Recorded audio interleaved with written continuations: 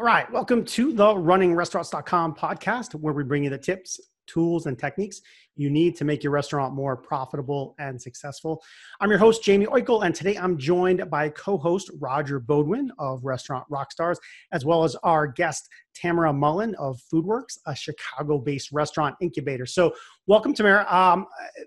Before we get into what you do there, tell us a little bit about Foodworks, because to me, it's a very interesting concept. What are you guys doing?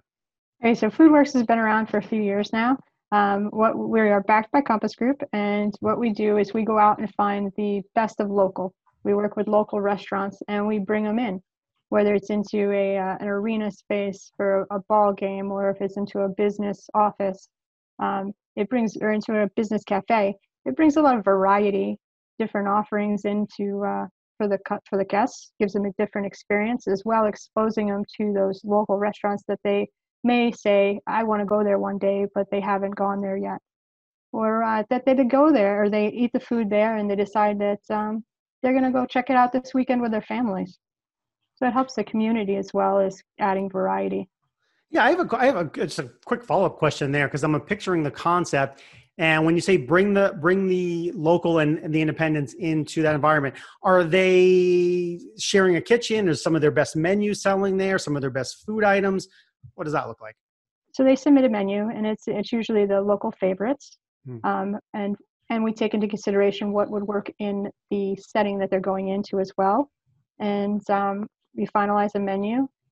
They prepare their food at their restaurant, and they bring it over to the site. They set up and they serve to the customers. Got it. Okay. All right. Now I get pop-up restaurants, pretty much. How long would a restaurant perhaps participate in this program in that space, and how often do you turn them over? Okay, so that is really up to the client. So it could be a 1 day, 2 day, 3 day, it could be 5 days. We've even had some restaurant partners go for a couple weeks. That's cool. In a spot that is so popular. Geez, that's a win-win. Obviously, it's a win for the end consumer that has lots of choices in those venues. It's a win for the restaurant that comes in and, like you said, gives exposure to what their offerings are and introduces customers to the restaurant. And it's a win for the space owner or the venue. So that's great. Yes. I like that. And innovative, right? Yeah, well, and from what I've seen, you guys are growing like crazy. Maybe it's started in Chicago, but now in a bunch of markets. Does that sound right? Yeah, over 23 cities. Okay. States right now. Yes. Yeah. Okay, so that's good. So conceptually, it's the idea of having the venues at what you said, big ballparks, business buildings, and so forth, where people can get lunches and dinners and so forth from local restaurants and other folks. So I love that. But now, like, why we have you on is to talk about the challenges that are involved in that, specifically as it relates to where we are. We're sitting late August. We'll probably get this out by the end of August, and so we're sitting late August. COVID is on everybody's mind, and it has got to be a gigantic challenge for you folks specifically, because you're talking about bringing in different people with different suppliers in different locations. So you're juggling a lot. And so from what I saw/read, you're a food safety officer, whether that was the new title because of COVID or before.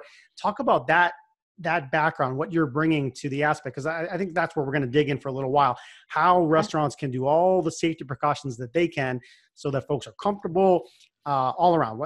Tell us more. So first, the position's been there since conception time of Foodworks. Gotcha. Safety has always been number one for us. Obviously, it's more prevalent because of COVID, but we have a lot of precautions in place. I don't know, do you want to go through how we bring on restaurants? We could talk about that in COVID. Yeah, listen, I mean, let's kind of just have an open-ended conversation. I mean, just think about the logistics of what you're doing now, right, and then layer on COVID to it. Like, yeah, I mean, you're bringing in folks, you're making sure they're checking all the buttons. Like, what does it look like? Oh, yeah. So our onboarding or vetting process for restaurant partners is it could be like by word of mouth. We've had a lot by word of mouth. Hey, what about this restaurant? There, RJ's from here is the best. What, are they available? For our experience managers, they go out, they check these restaurants out. They have a list of it's called a restaurant partner site audit, and it's got like 50 questions on it. They go into the restaurant, they check it out, they ask if they're interested, they check the boxes, make sure it's something that represents everybody well, that they hit all the safety checks, and then it is submitted. Their audit is submitted. for another check. So there's a few eyes that see it.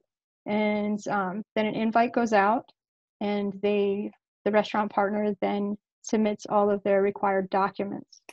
And they have to have, a contract, COI, W-9, health permit, business/tax license. We ask for a couple years 2 years of their most current health inspections, so that we can go through that and we can establish that there's a history there. Any of their certifications, we ask for a food manager certification, and food handlers as well for those who work the stations or the pop-ups. And after that, then there's a series of calls with QA, marketing, financial to get them set up. They do walkthroughs through the space so that they know where they're going. They know what the setup is. We try to make it, like a no-brainer, very easy for the restaurant partner, because it is a different type of service. They're going into different places. So they come in, they check it out. There's a walkthrough with the experience manager, and then they get put on the schedule. So that part's pretty cut and dry. We've added all the COVID procedures now. Now they go through a COVID training. When COVID first started, we actually went out and visited every brick and mortar food truck or commissary kitchen that is in our program. We communicated with them weekly, what's going on, resources. Now that we're going back into business, we have actually been running in a few operations the whole time, but slowly opening more now. Everyone goes through a COVID training. So COVID training, it goes through, donning and doffing of masks, social distancing, what type of service they have, whether it's going to be in a cafe, like a business office, or if it's going to be at the football field. We will run through how they're going to do that, how it's going to be a contactless service.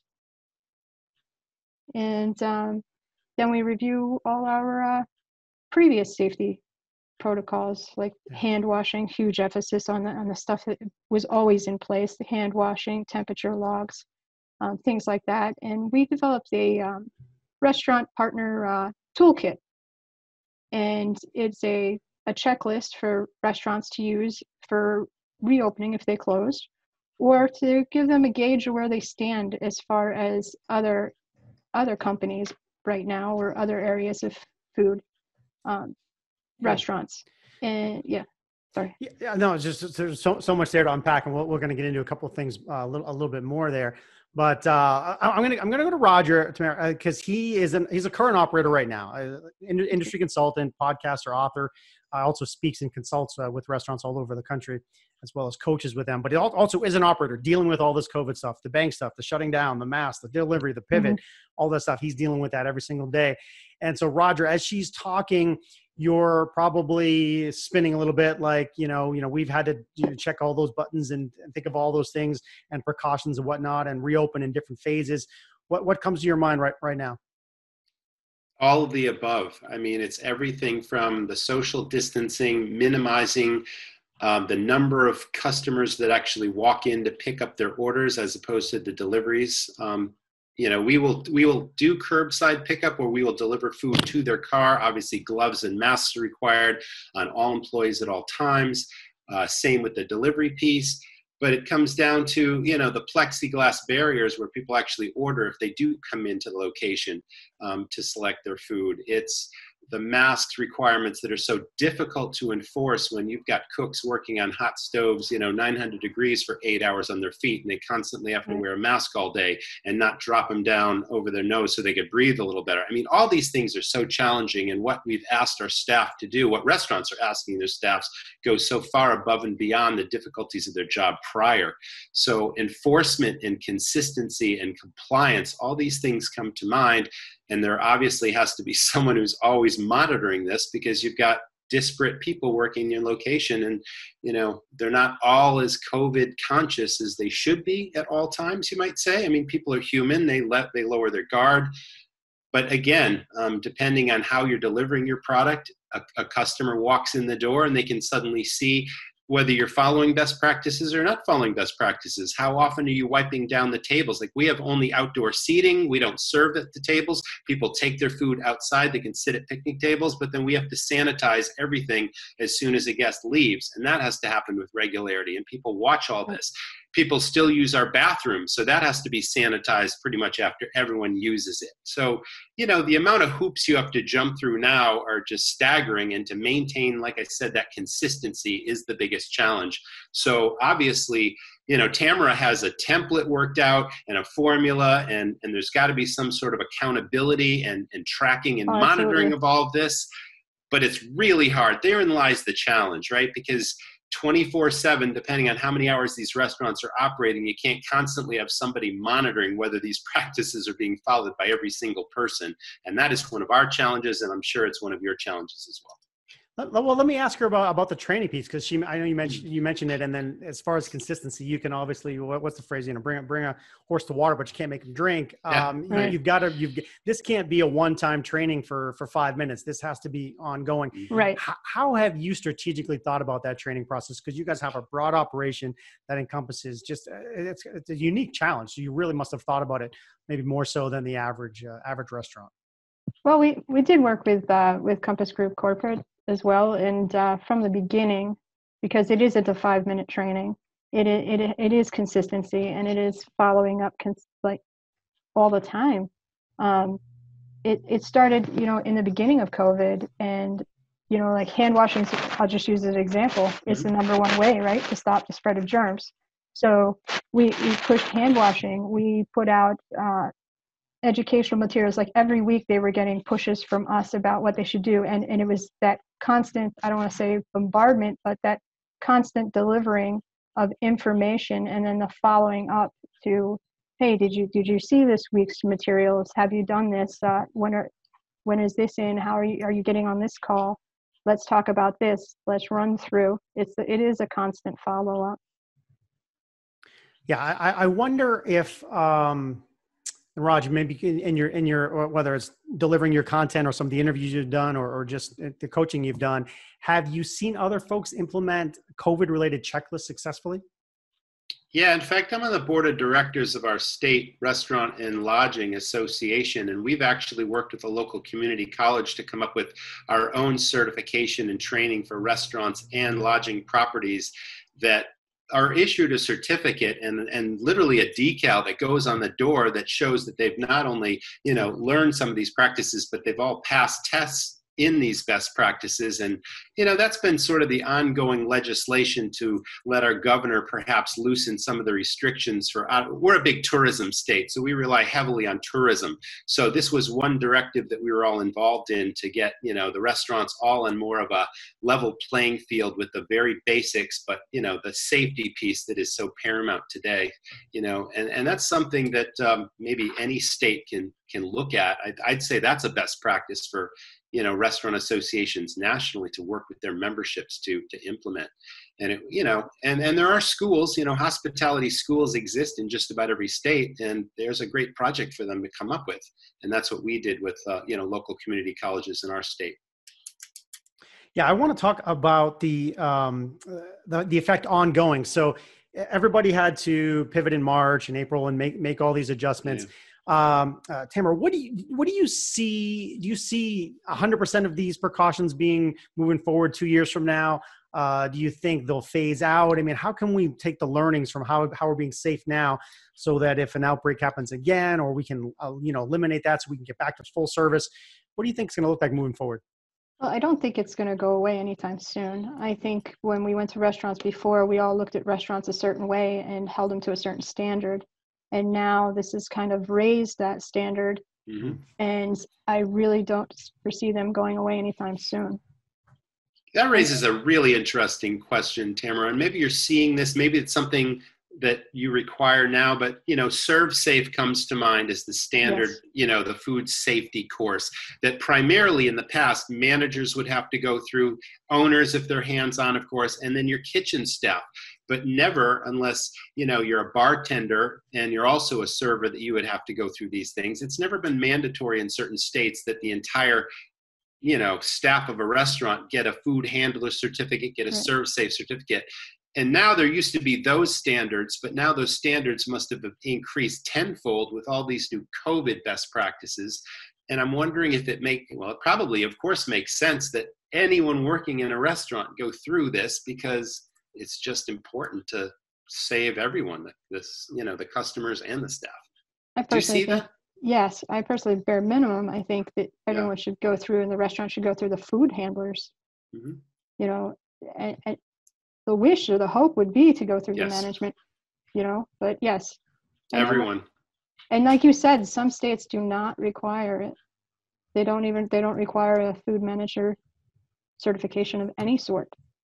So for us to have it, we have that, I want to say it's a battle. We have that back and forth with some of our restaurant partners where it's not required by the state, but it is one of our requirements. Are you rating these pop-ups that come in? You said 1 day, 3 days, 5 days. Let's just say, somebody comes in and you've monitored them. They've done a good job. I mean, is there some sort of not a certificate, but is there some sort of a rating where you talk to the stakeholder that brought that restaurant to you saying you passed with flying colors, or you might want to think about this because if you take it back to your restaurant, it might not be a best practice? Do you know what I mean? Yeah, I don't want to say we don't have anything formal in place, but we are true partners with our restaurants. I get the sense.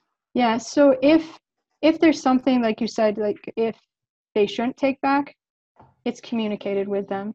And if it's something that, went off the charts, it's coming back. They're coming back. You can tell the clients who ask for certain restaurant partners over and over and over again. And we share that knowledge with other restaurant partners and say, okay, well, hey, you're on the schedule this week. This partner did this. This was their best practice. And to see if they're willing to, hear it, accept it, I should say. And in most cases, they are. Everyone wants to be successful. Right. I have a question, Raj, and I wanted to do this earlier, but I forgot. But correct me if I'm wrong, Tamara. Your background goes executive chef. I mean, culinary school. Probably grew up in the industry to whatever extent.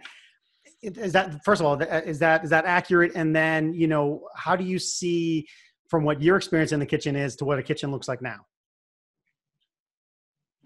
Okay, so I do have over 30 years experience in a kitchen. Chef, executive chef, GM, district chef. That is correct. And 20 years of that, food safety has been my sole responsibility, whether it's that area or that kitchen that I managed. How do I see it's changed? It has definitely changed. Back in the day when I was in a kitchen, it was totally different. There was no temp logs. If there was a thermometer, you didn't know how to use it.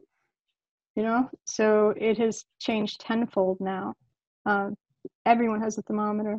We go for certifications. Their temp logs are posted on coolers now, especially after COVID. It's even more, just a little bit more strenuous, I would believe, for someone working in a kitchen.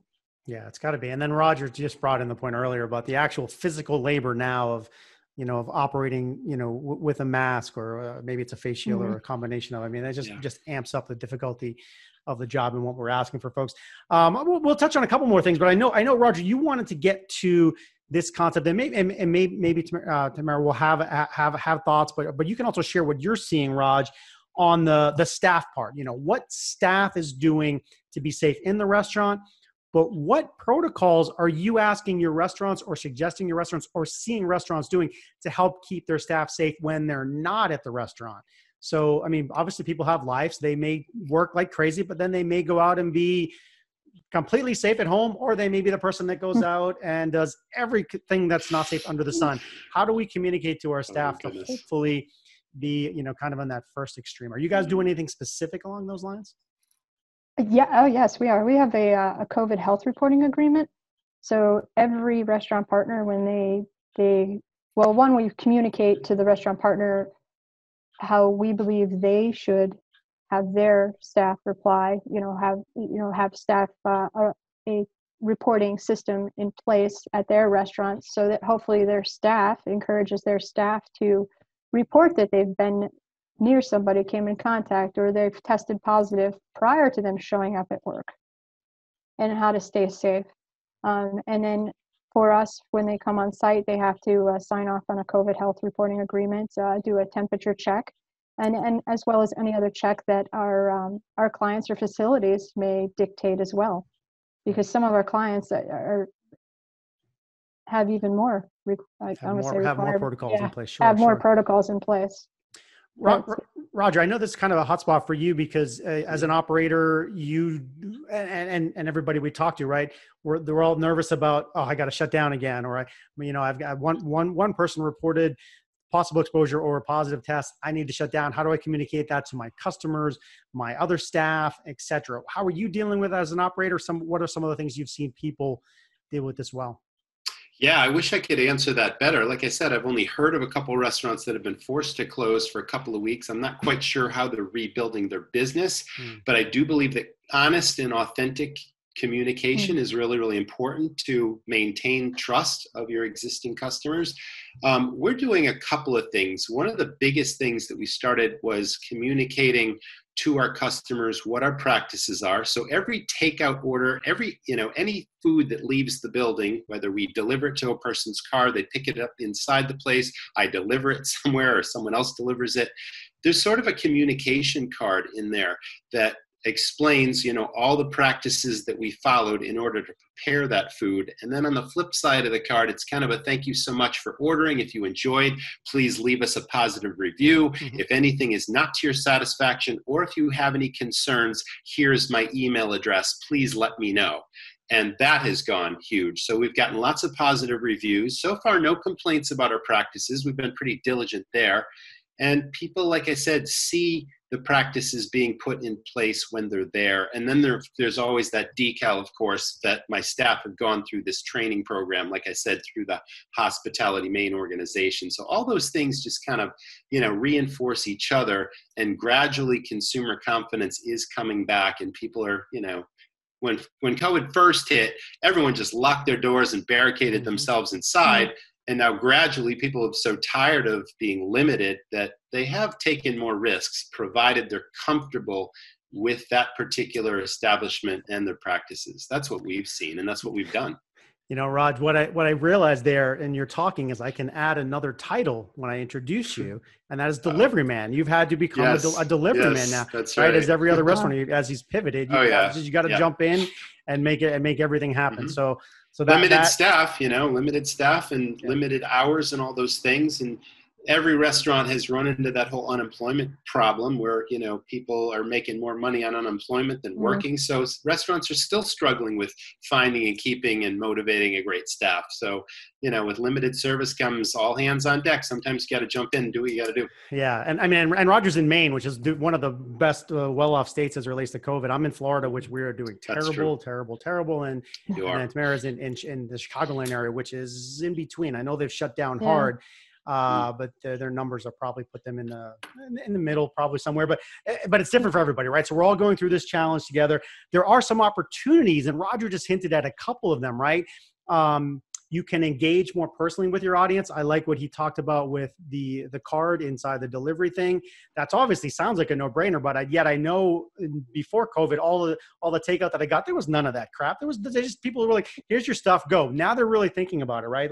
And so there's an opportunity to encourage reviews, to ask for feedback, to make sure you're doing it right. So there are some bright cloud pieces of this we've learned. We're learning how to be profitable or increase our sales, how to better manage our menu as a result of these things. There are some silver linings. Any silver linings you see, Tamara? What do you think? Anything you guys have pulled out there like, hey, we can learn from this? I think overall safety, I think we can all learn from it. We've always looked for ways to make food safer for people and serve safer food. And this has definitely done it for us. So I think there's a lot we can pull out of it. Yeah. And I hope we do pull those lessons out and so forth. So we'll start to wrap up. Raj, any last kind of questions you have, my man? Yeah. Well, again, with that whole takeout and delivery model, restaurants have had to adapt what those menu offerings are for foods that obviously are safe to serve to take out until someone brings it home, as well as, foods that travel well and maintain that safety level. If they're not going to be home for a half an hour, is it going to sit in a hot car? Is bacteria going to form? All these things. You got to think about that sort of stuff. And there's so much that restaurants have had to do to change the way they used to do things versus how they should do them now. It's just crazy. Yeah, a lot in between. So, all right, let's wrap up. Tamara, where can folks go to learn more about FoodWorks? Any other parting thoughts? What do you think? You can find FoodWorks at foodworks.org. Parting thoughts, let's just keep it safe. Just like Roger said, restaurants have had to do a lot of changes, from containers to sealing to communication. So let's just be there for them. Yeah, and that's our job here, to just keep providing some tips. And so I hope we'll stay in touch. You guys are obviously on the front lines dealing with this, so we can check back with you in a couple months and see how you folks are doing it. So, folks, that was Tamara Mullen of FoodWorks. You can find them on the web at foodworks.org. Roger and his great resources can be found at restaurantrockstars.com. And for us, for more great resources on marketing, operations, tech, customer service, all that stuff, you can find us at runningrestaurants.com. Thanks. We'll see you next time. Thank you. Thank you.